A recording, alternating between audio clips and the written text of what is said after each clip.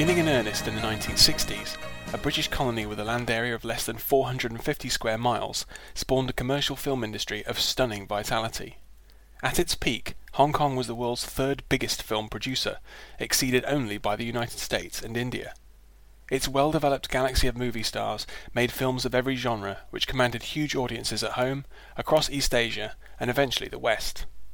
While film production has slowed dramatically since the boom years of the 1980s and 1990s, Hong Kong cinema is still an international cult phenomenon, its influence felt all over the world. This legacy rests on one thing above all: action movies. Despite the transformation of stars like Bruce Lee, Jackie Chan and Michelle Yeoh into household names, and the contributions of directors like John Woo to American film, relatively few people in the West are watching Hong Kong action movies today. This is due in part to their fairly poor availability on home video and streaming services, a situation which is only slowly changing for the better. Quite often, seeing even the most iconic films is a matter of sourcing out-of-print DVDs or even importing region-free discs directly from Hong Kong. What follows is a brief, personal introduction to the remarkable world of Hong Kong action cinema. With many hundreds of films made in the genre across the decades, a comprehensive guide is all but impossible. But the key films and further readings listed here should provide a point of entry into the most unique and thrilling action movies there are. As a product of its unique cultural context and history, Hong Kong action film has a number of distinctive elements. These aren't consistently present in all movies, and the list is not exhaustive, but they are a good starting point. The three key building blocks of the influential Hong Kong action movie formula include: 1. Frequent, intense, and highly stylized action. Typically, action scenes in Hong Kong movies are more numerous, lengthy, and carefully choreographed than their American counterparts. Action and fight choreographers have a prized position on many productions, and the corresponding Hong Kong Film Award is prestigious. A large proportion of actors have fight training and experience.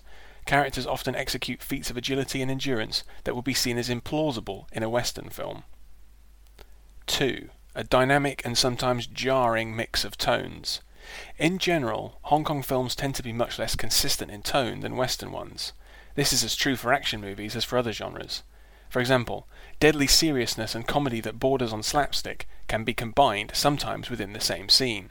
It's fair to say this can take some getting used to, but action comedy has produced some of Hong Kong's most acclaimed and lucrative films. 3. A greater role for women. While male-dominated narratives and outright misogyny certainly abound in Hong Kong film generally, women have long had a major on-screen role in the region's action cinema. Two notable eras of prominence for women in action movies included the wuxia or martial hero boom of the 1960s and the girls with guns trend of the 1990s. King Hu's 1966 film Come Drink With Me stars Cheng Pei Pei and is a classic of the genre. Michelle Yeoh was born in Malaysia but came to prominence in Hong Kong and is arguably the greatest ever female star in action cinema.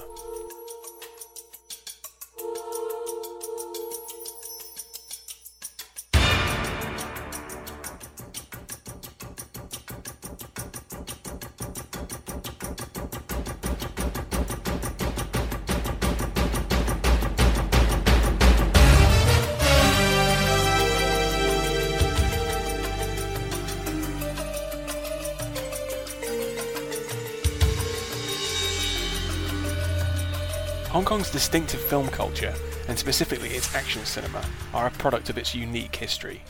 Films have been made in Hong Kong for over 100 years, with the first full-length production released in 1913. However, mainland China, and specifically Shanghai, dominated Chinese cinema for the whole of the first half of the 20th century. It was only after the emergence of the People's Republic of China in 1949 that Hong Kong came into its own. From the late 1950s, two studios struggled for control of the local film market: upstart Malaysia-based Cathay and the seasoned Shaw Brothers. The latter studio eventually achieved supremacy after 1964, when the death of Cathay's founder in a plane crash prompted a failed corporate reorganization. Armed with its own massive studio lot in Clearwater Bay and a near stranglehold on Hong Kong, Shaw Brothers proceeded to churn out many hundreds of films between the mid-1960s and the early 1980s. While Shaw Brothers invested in many genres, martial arts movies were its mainstay. Wuxia stories and martial arts are a key plank of Chinese culture generally, and in film had long been a crowd-pleasing favourite across Asia. In one notable example, actor Quan Tak-hing played iconic folk hero Wong Fei-hung in over 75 movies, including 25 in 1956 alone. From the 1960s, Shaw established a successful but highly rigid formula for its martial arts movies. Typically set-bound with no location shooting, they are often based on wuxia novels and set in the distant past. A huge range of stars, including David Chang, Cheng Pei-pei, Ti Lung, and Gordon Liu, were regular players. Key directors included Lau Kar-leung, King Hu, and the immensely prolific Chang Che. Ultimately, Shaw Brothers sowed the seeds of its own destruction. Their disgruntled head of production, Raymond Wong, broke away and founded rival studio Golden Harvest in 1970. It was Wong's dynamic new force which had the foresight to sign a deal with Bruce Lee and, after Lee's death, to make a star of Jackie Chan. The immense success of these stars could not be equalled by Shaw Brothers' increasingly archaic model, and the venerable studio all but folded in the early 1980s. That decade saw the beginning of the golden era for Hong Kong action. Jackie Chan graduated to director, and his action comedy hit Police Story in 1985 popularized stories set in present-day Hong Kong.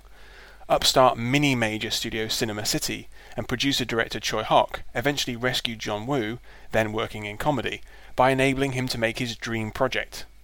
A Better Tomorrow, released in 1986, fused the chivalrous bloodshed of Woo's mentor Chang Che with a contemporary crime tale and became an international smash. In the 1990s, film production in Hong Kong began to slow. The reasons included declining profits due to overproduction, the rise of piracy, anxiety over the upcoming handover in 1997, and the departure of key figures abroad, including action directors John Woo, Choi Hock, and Ringo Lam. Numerous classics of the genre were made in the 1990s, but the writing was on the wall.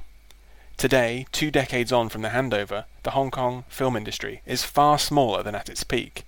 Increasingly, the centre of Chinese cinema in general, and action movies specifically, has returned to the mainland.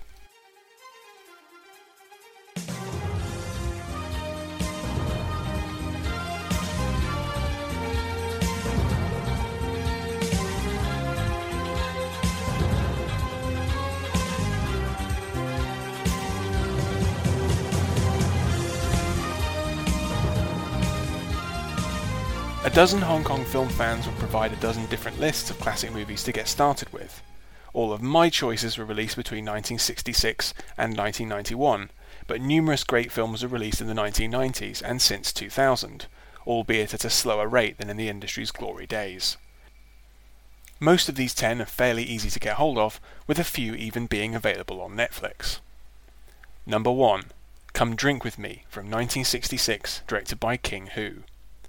One of the essential Shaw Brothers classics, Come Drink With Me was directed by legendary perfectionist King Hu. Soon, the Taiwan-born director would leave the studio to pursue his grander artistic vision. Queen of Swords Cheng Pei-pei stars as Golden Swallow, a young warrior on a secret mission. A sequel followed in 1968. Number 2, The One-Armed Swordsman, released in 1967 and directed by Chang Che. At his peak, Chang made several movies a year for Shaw Brothers. With The One-Armed Swordsman, he set out his personal vision: bloody, highly masculine revenge stories with a strong emphasis on codes of brotherhood and honor. The film made a star of Jimmy Wang Yu and spawned numerous sequels and remakes. Number 3, Enter the Dragon, released in 1973, directed by Robert Klaus. Sometimes inexplicably dismissed as an American movie, Enter the Dragon is Bruce Lee's most complete statement as an action star and one of the most iconic and explosive films of the 1970s. Arriving at the peak of the martial arts boom in the United States, it popularized the reliable tournament film formula and immortalized Lee's persona. Number 4, The 36th Chamber of Shaolin, released in 1978 and directed by Lau Kar-leung. Formerly an action director for Chang Che, Lau began directing in 1975, and with his 4th effort made one of the most celebrated martial arts movies of all time. Gordon Liu stars as a young scholar who flees to the legendary Shaolin Temple and trains to overthrow the oppressive Manchu rulers, arguably the ultimate martial arts training film. Number 5, Drunken Master, released in 1978 and directed by Yuen Woo-ping. a radical new take on the Wong Fei-hung character, played by emerging star Jackie Chan, not as a wise sage, but as a rebellious youth.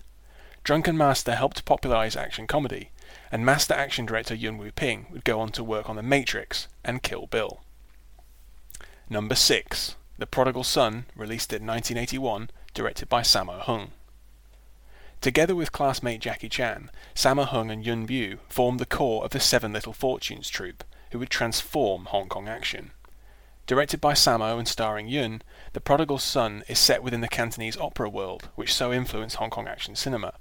Co-star Lam Ching-ying's fighting is stellar.